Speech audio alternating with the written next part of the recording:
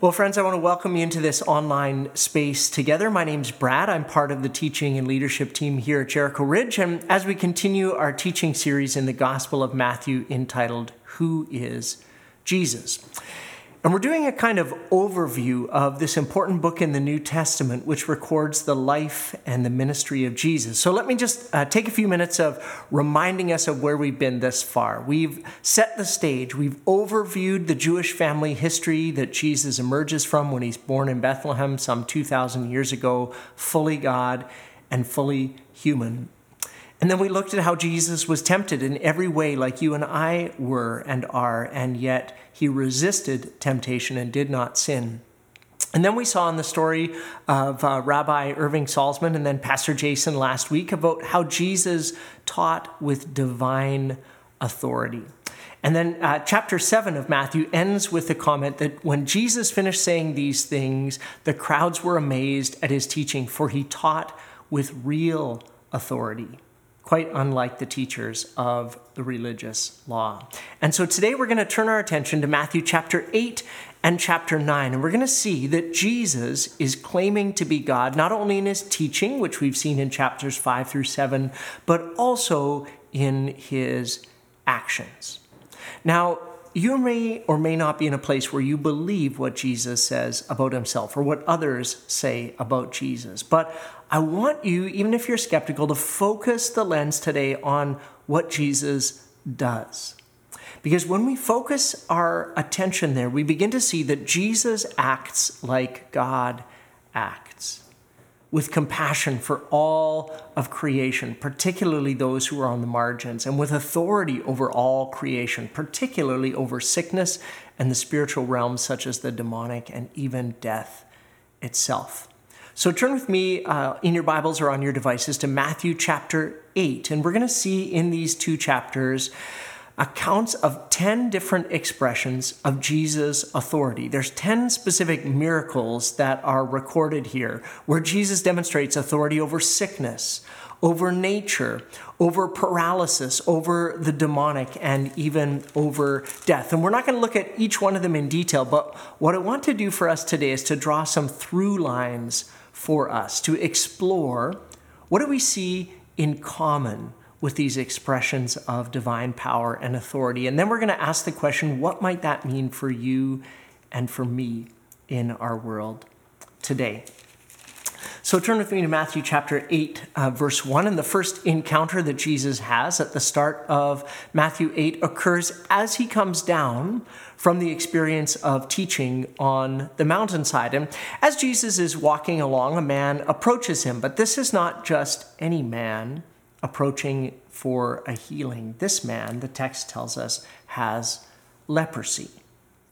Now, let me pause for a moment and just remind us of a few things here about this man's condition, because we're not really that familiar with leprosy, either ancient or modern.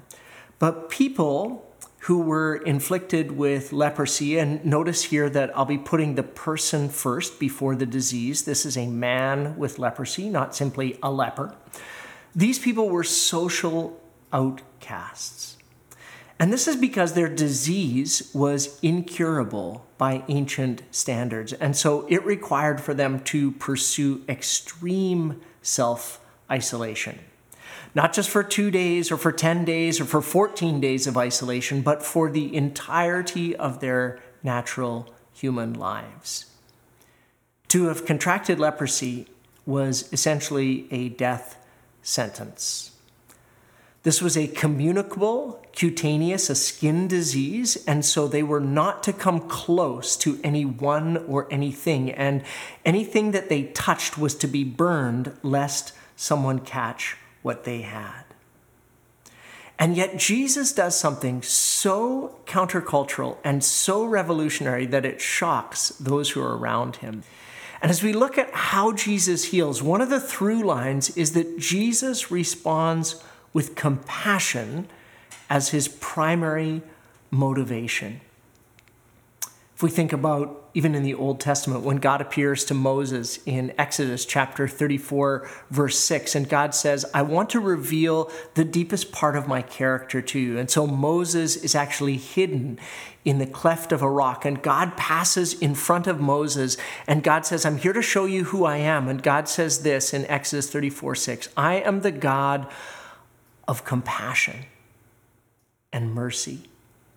I'm slow to anger and filled with unfailing love and faithfulness. And this refrain is repeated again and again in the book of Joel and in the book of Jonah. When the prophets are calling people to repentance, they say, return to the Lord, for God is merciful and compassionate. And so when Jesus arrives on the scene to show us most clearly what God is like, Jesus, remember, always looks like God. And so Jesus responds to human need and suffering like God does, with compassion as the primary motivation. See, when God heals someone, like happened with that man with leprosy, this is a wonderful expression of the mercy and compassion of divine love poured out on us as humans. See, compassion always compels us to move toward need. Why? Because the heart of God is a heart of compassion. And friends, this is why we engage not only locally, but also globally in works and acts of compassion as a church.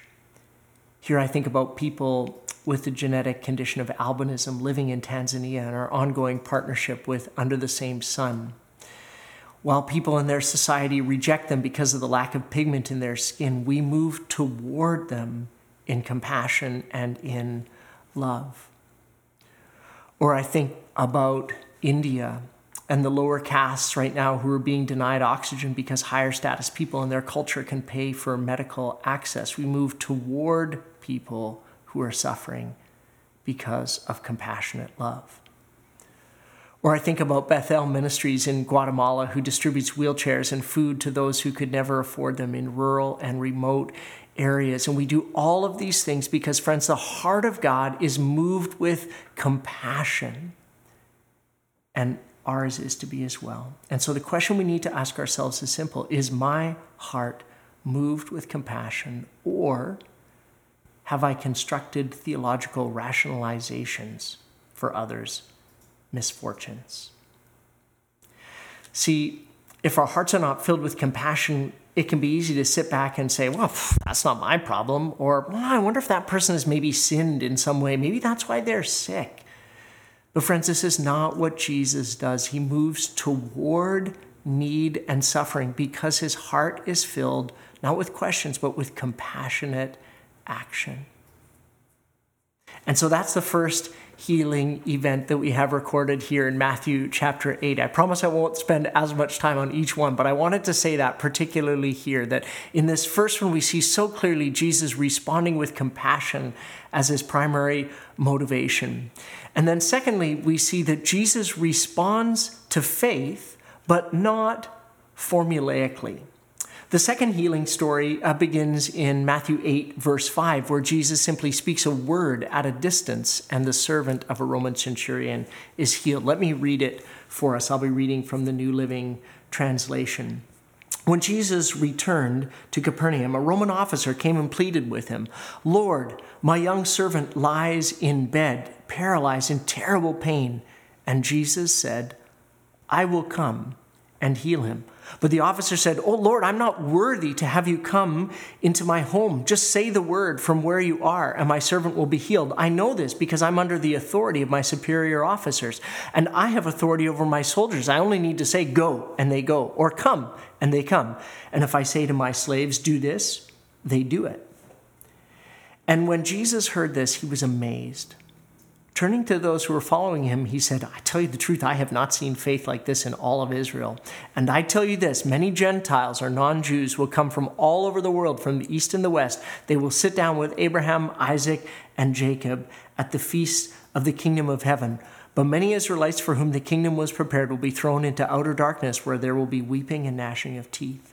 And then Jesus said to the Roman officer, "Go back home because you believed, it has happened." And the young servant was healed that very hour. In the first healing, Jesus says the words, "I am willing." And in the second one, he says, "I will come." But the amazing faith demonstrated by a non-religious insider, a Roman occupying centurion of all people, so moves Jesus that the healing comes to this man's family, even though Jesus doesn't make a physical appearance. "Because you believe, it has happened," Jesus says. Powerful words.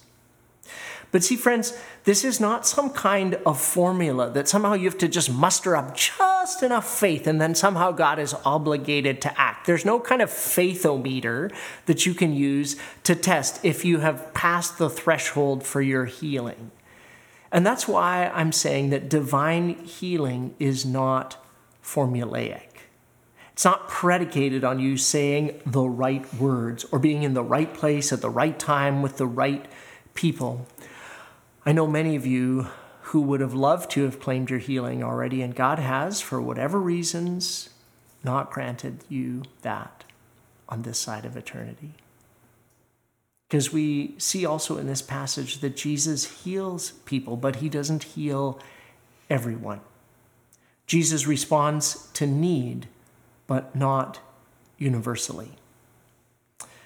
In his time here on earth, Jesus did not heal every sick person who crossed his path. There were still people who were sick around him when Jesus ascended into heaven. And I think this is important to say, because if you are experiencing illness, this does not mean that God is not inclined with compassion toward you. Jesus did not heal every single person who had leprosy in Judea. He did not set every single demonized person free. When and where he does, where God's healing power is poured out it's a sense of prophetic fulfillment and anticipation of that one day moment. In Matthew chapter 8, verse 17, it's reported that this is a sense of prophetic fulfillment from the Old Testament, from Isaiah, that God promised that God showed up, that he would come with healing power, and that would be an evidence that God was working amongst God's people, taking sickness upon himself. And we see Jesus doing that ultimately on the cross, removing disease. And we get these little foretastes of that in the here and now.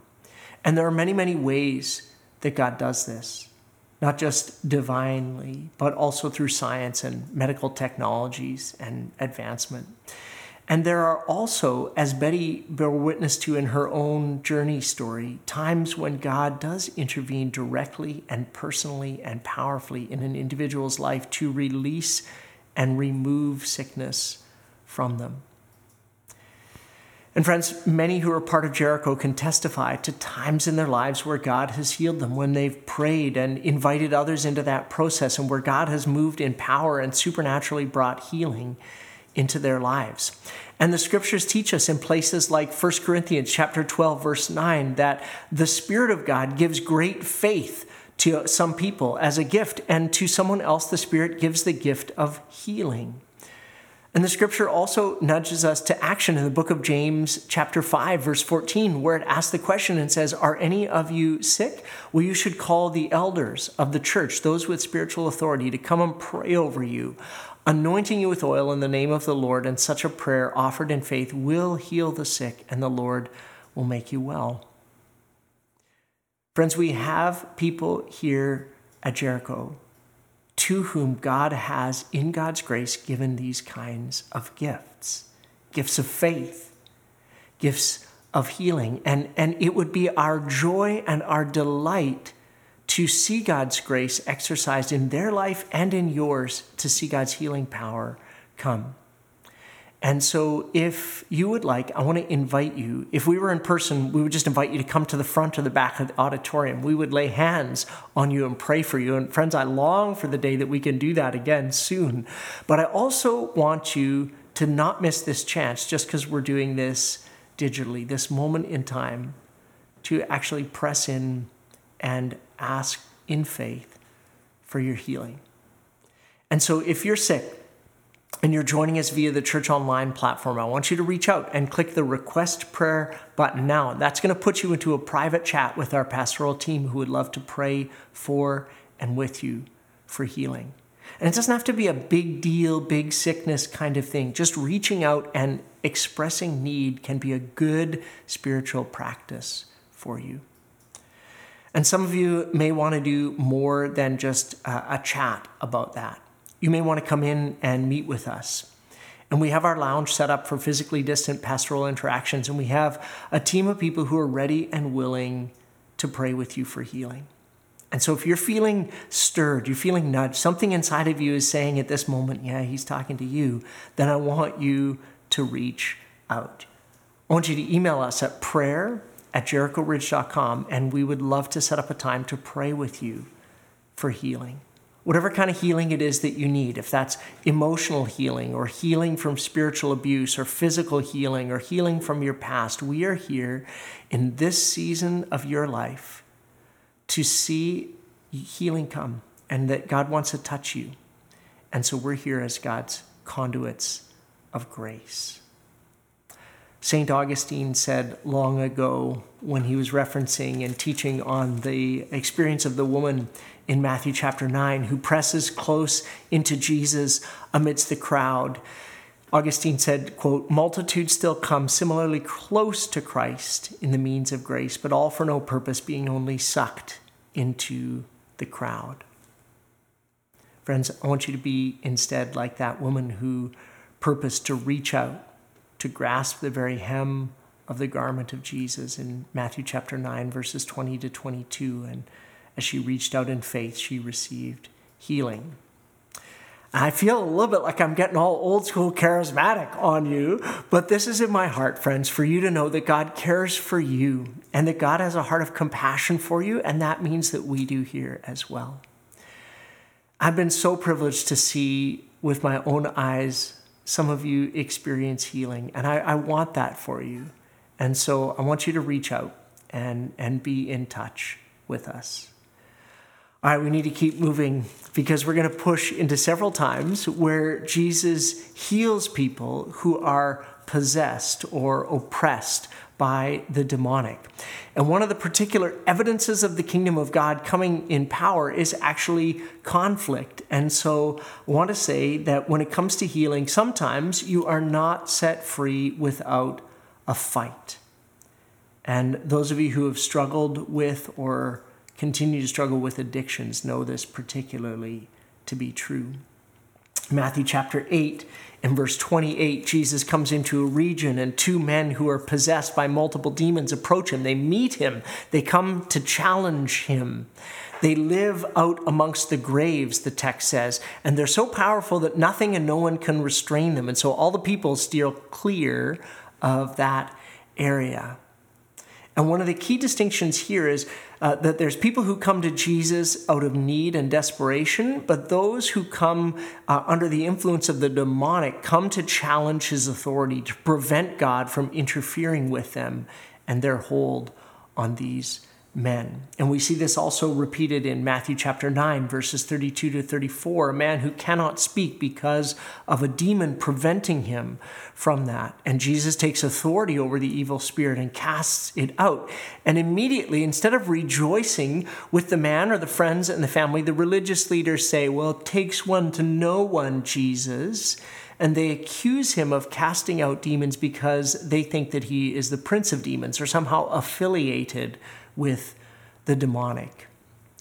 And we don't have time today for a full treatment of demonization here, but if you want to do a deeper dive on this topic, we do have some sermons on it on our website. So you just scroll down to the bottom and use the search bar, and that'll bring up a number of talks where we've gone into more detail about the supernatural realm and the demonic. And I'm also happy to talk more with you. If you have any questions, you can email me at brad@jerichoridge.com. What I want to say here is simply that when it comes to being set free, there is often a spiritual battle. And this is connected to the fact that Jesus is about the inbreaking good news of the kingdom of God, and the evil one does not like that and will do all in his power and authority to prevent it from happening. we can see that the goal of Jesus' healing ministry was not to become a sensationalistic sideshow. Notice, for example, how often he tells people to be quiet about their healing. Jesus wants to see the kingdom of God come in power, and this is a place where people to believe and receive and enter into that expression where their lives are not controlled by the dark forces or principalities or powers or rulers in heavenly realms, but instead their lives are transferred and transformed by the kingdom of God and the good and loving presence of the reign of the King of Kings. The kingdom of God is a kingdom of compassion, a kingdom of justice, a kingdom where those who are enslaved are set free. And for some of us, in some areas of our lives, there is still an ongoing battle that we will experience until our last breath. But it is worth the struggle and the effort to pursue freedom. And I want to make sure that before we wrap up today, you hear clearly an invitation to step into that place of life and liberty and out of that place of darkness. At the end of these chapters, Matthew offers up a kind of summary of what Jesus was up to. Look with me at Matthew chapter 9, where it says, Jesus traveled through all of the towns and villages of the area, verse 35, teaching in the synagogues and announcing the good news about the kingdom. And he healed every kind of disease and illness, not every disease and illness. When he saw the crowds, he had compassion on them because they were confused and helpless like sheep without a shepherd. See, the reason that these 10 expressions of authority and healing are brought to our attention out of all that Jesus said and did is to undergird and to put a period on the sentence that Jesus is Lord over all. These accounts tell us how much authority Jesus has in creation. Everything from wind and waves, demons, paralysis, illness, death are all subject to his authority. And then, friends, the implications and expectations are clear. Do you and I rightfully acknowledge Jesus' authority over us, over you? Maybe this is a new thing for you. And today is the day where you take that step of saying yes to Jesus. And if you're watching on our Church Online platform, just click that button now saying yes to Jesus. If you're watching on TELUS or YouTube, I want you to email prayer@jerichoridge.com and let us know, hey, I am ready to take that next step. As friends, here in the West, we like to think of ourselves as all sophisticated and polished. We're not like those people in other jurisdictions who come all desperate to Jesus because they can't afford to rationalize away God's power or compassion. But as I read through these chapters again this week, I was struck again by areas in my life of my own brokenness, places where I'm still stuck, places where I still am unable to free myself. And so I want to invite you, like the man in the video who suffered from leprosy, just to come and get close to Jesus, to be bold in your approach to the throne of grace, confident that, as the writer of Hebrews tells us, we will find grace to help in time of need. And you can do that by taking a physical posture. Maybe you kneel. Maybe you open your hands to Jesus and you just say a simple prayer. Jesus, I need you. Maybe you take some time to name those specific parts of your life or those specific parts in your body that are not whole, and you ask God for grace and mercy to come and for the healing power and presence of God to give you strength or to give you sustaining hope for the trials that you're walking to. This too is a gift of grace. But in order to get well, you have to acknowledge that you're sick. You have to push in and say, God, it's me. I am one of the sick people in need of a spiritual doctor. I need you to heal me. I need you to take away my brokenness. I need you to make me whole. I need you to open my eyes and let me see. And with many, I cry out, and I want you to cry out, Lord, I believe.